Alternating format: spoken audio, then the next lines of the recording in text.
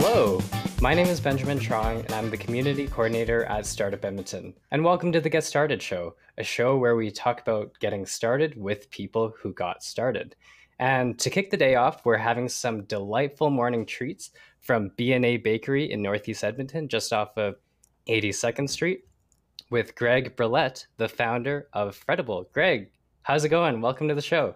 Hey, thanks for having me. Appreciate it. Yeah, so Greg, for our listeners today, could you give us a quick overview and intro about yourself as well as your company?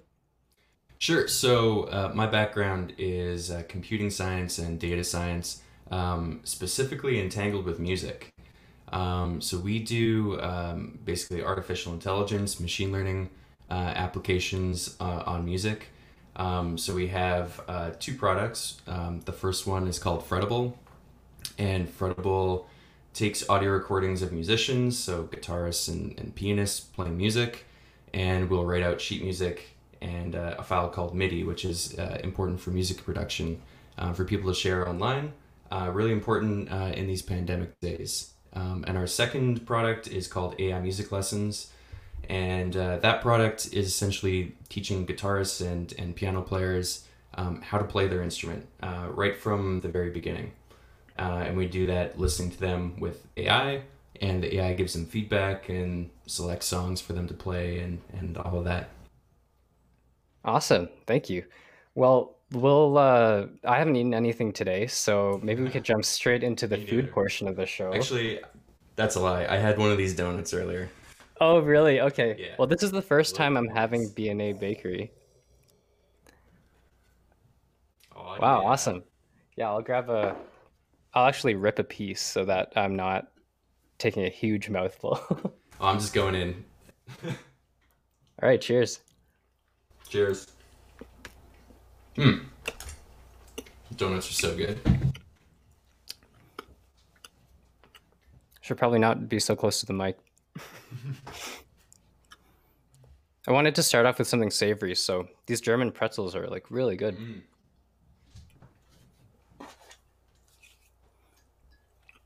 yeah. My I cats think love I'll be these a too. I think I'll be a returning customer at B&A Bakery. Nice. Yeah, this is my cat. He apparently likes donuts as well. That's awesome. So we'll jump straight into the questions. The first one being, in university, as you mentioned, you studied both music and data science. Then with Frettable, you added entrepreneurship on top of that. So how did your background prepare you to start a business, whether that's direct school experience or non-schooling related experience? Yeah, I'd say that's a pretty tough question because I don't think anything fully prepares you for what challenges entrepreneurships, what it really brings to the table. Um, I think that a lot of elements from school are transferable. Um, being in a tech stream with comp sci and data science that I guess really prepared me for the technical challenges, but didn't fully prepare me for all the other challenges of running a business. And I think one of the greatest skills that an entrepreneur can have is just being a lifelong learner, and understanding that in your journey you're just constantly learning just because you have to wear so many hats, and do different things in the company. So just continuing along with learning even after you're out of school, I think is just the most important thing. Um, when I was a kid, I was always kind of into graphic design and web design, and making websites for people to kind of pay bills in college and buy PlayStations and stuff like that when I was a kid. So that certainly helped, and that was just a hobby, and it just so happened that I use that every day in my job. Um, so that certainly helped out a lot. And this was back in the early days of the internet. We're talking Angel Fire sites, Flash game sites, lots of marquee animations. Flaming text. Yeah, flaming text, absolutely. So maybe that stuff isn't transferable to today, but certainly a lot of that kind of stuff. Um, and then just in school, what's really different is you kind of have constant mentorship in school. Like you have a teacher or you have peers that you're with. But in entrepreneurship, you're really kind of on your own. You might have like a small mentorship team. Like for example, I'm part of University of Alberta's VMS program, which gives entrepreneurs some mentorship. And you might have investors who are business people giving you advice and kind of reorienting you. But I think the greatest thing that I learned is that your customers are kind of your mentors. They let you know when you're doing well and when you're doing poorly, and what you need to change. So I think that's maybe the differences between what I learned in school and how that transferred over to entrepreneurship. Awesome. Well, thank you. So now that you're a couple of years in with Frettable, what is the challenge that you now face or you came across that you didn't expect when you first started?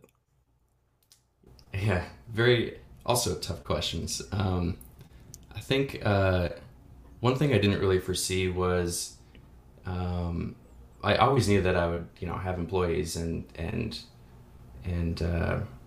be responsible for those people, but I don't think that you truly understand what it means to take care of your employees until you actually have them, and you really do feel like you're responsible for them, and like you're paying their bills, and they depend on you, and you spend a large amount of time with these people, like 8 to 10 hours a day.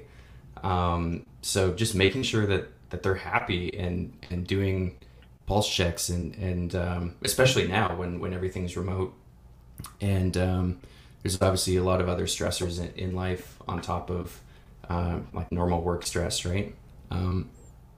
Just feeling like you have to take care of them. It's kind of like a fatherly role almost, and I never really expected that when I started. So I think also kind of more like a psychological, the emotional toll of being an entrepreneur. I never really expected that either. So I guess a lot of the soft skills and less business, less technical kind of stuff is what I kind of expected going in, and just dealing with all of the kind of social and emotional components. Being an entrepreneur, I think any founder will say that it's like being on an emotional roller coaster, and it's one that you can't get off. You can't go to your investors and say, I've had a really bad week or month and I'm done. You just can't. Like you're locked in. You step in, you buckle up, and you're on that roller coaster. And the highs are really high and the lows are really low. And you can't turn it off. There's no off switch. Your mind doesn't turn off. You're constantly thinking of it. So that's definitely what I did not expect. Awesome. So what is something that you would do differently if you were to start all over again? Hey, hindsight, my friend. Many things. I would say, and every company is kind of different because they get access to capital at different points, and we had capital pretty early through seed investment, and even then, just because I could do a lot of different things. So I had like a design background, doing web design. So sure, I'll do the web design and I'll design some aspects of certain things. I have the comp sci background. I have the data science background.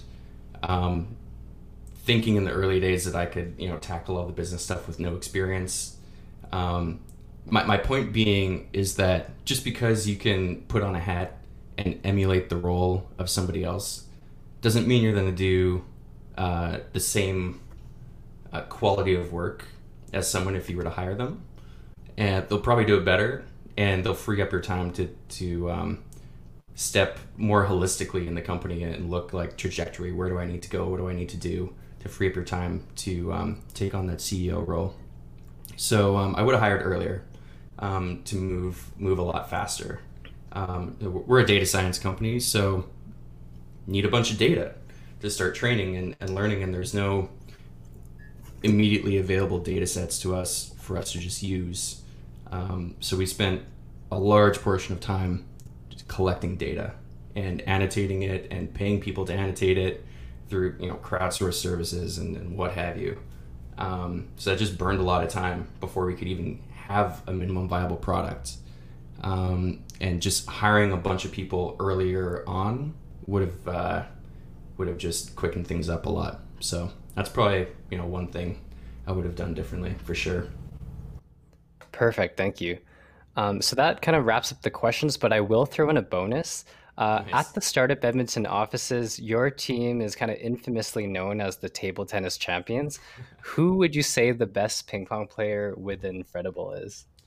I would say Addy. His name's Atharv Vora, and he worked with us for the summer. That guy has a killer smash. You can barely see it. Sometimes when he would smash against us, we would just turtle and roll up into a ball and face the wall so that if it hit us in the back. Guy's got a crazy smash. He was pretty good. Awesome. Okay. Well, we'll jump into the different segment of the show called the social media deep dive. So this is where we've dug through some social content on the interwebs, and then we asked our guests to explain what's happening in a particular piece of content. So, Is this something on my content? Oh, uh, so yeah, maybe Greg, tell us the story behind this moment. uh, who was it that a startup team member came up to me and said, "Hey, Greg, you want to go talk to the mayor?" And I laughed, and I was like, "I like Don. Let's go talk to him."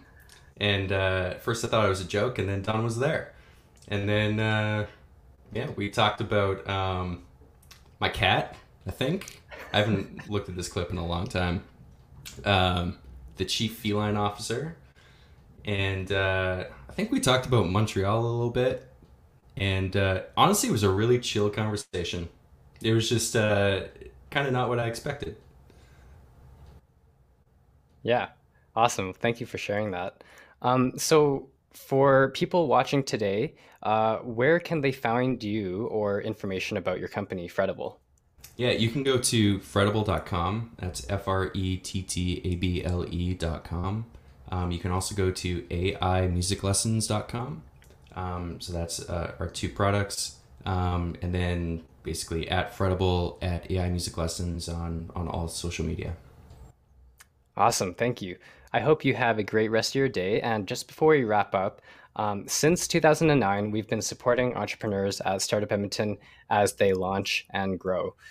We're here to help through our programming, community events, and connecting founders with resources to help turn ideas into startup companies. So if you're listening today and you're looking for a place to start, you can feel free to book a free 30-minute Get Started meeting with us at startupedmonton.com. Greg, thank you so much again, and thank you for all of our viewers for tuning in today. Hey, my pleasure. And just for the people that want to get in entrepreneurship, we're all on the Startup Edmonton Slack. So you can just search my name and you can say hi. And if you have any questions, like literally any founder, we're all pretty open and willing to share our experiences and help. So take advantage of that. Awesome. Thank you so much. Hey, my pleasure. Thanks for the treats. Bye-bye.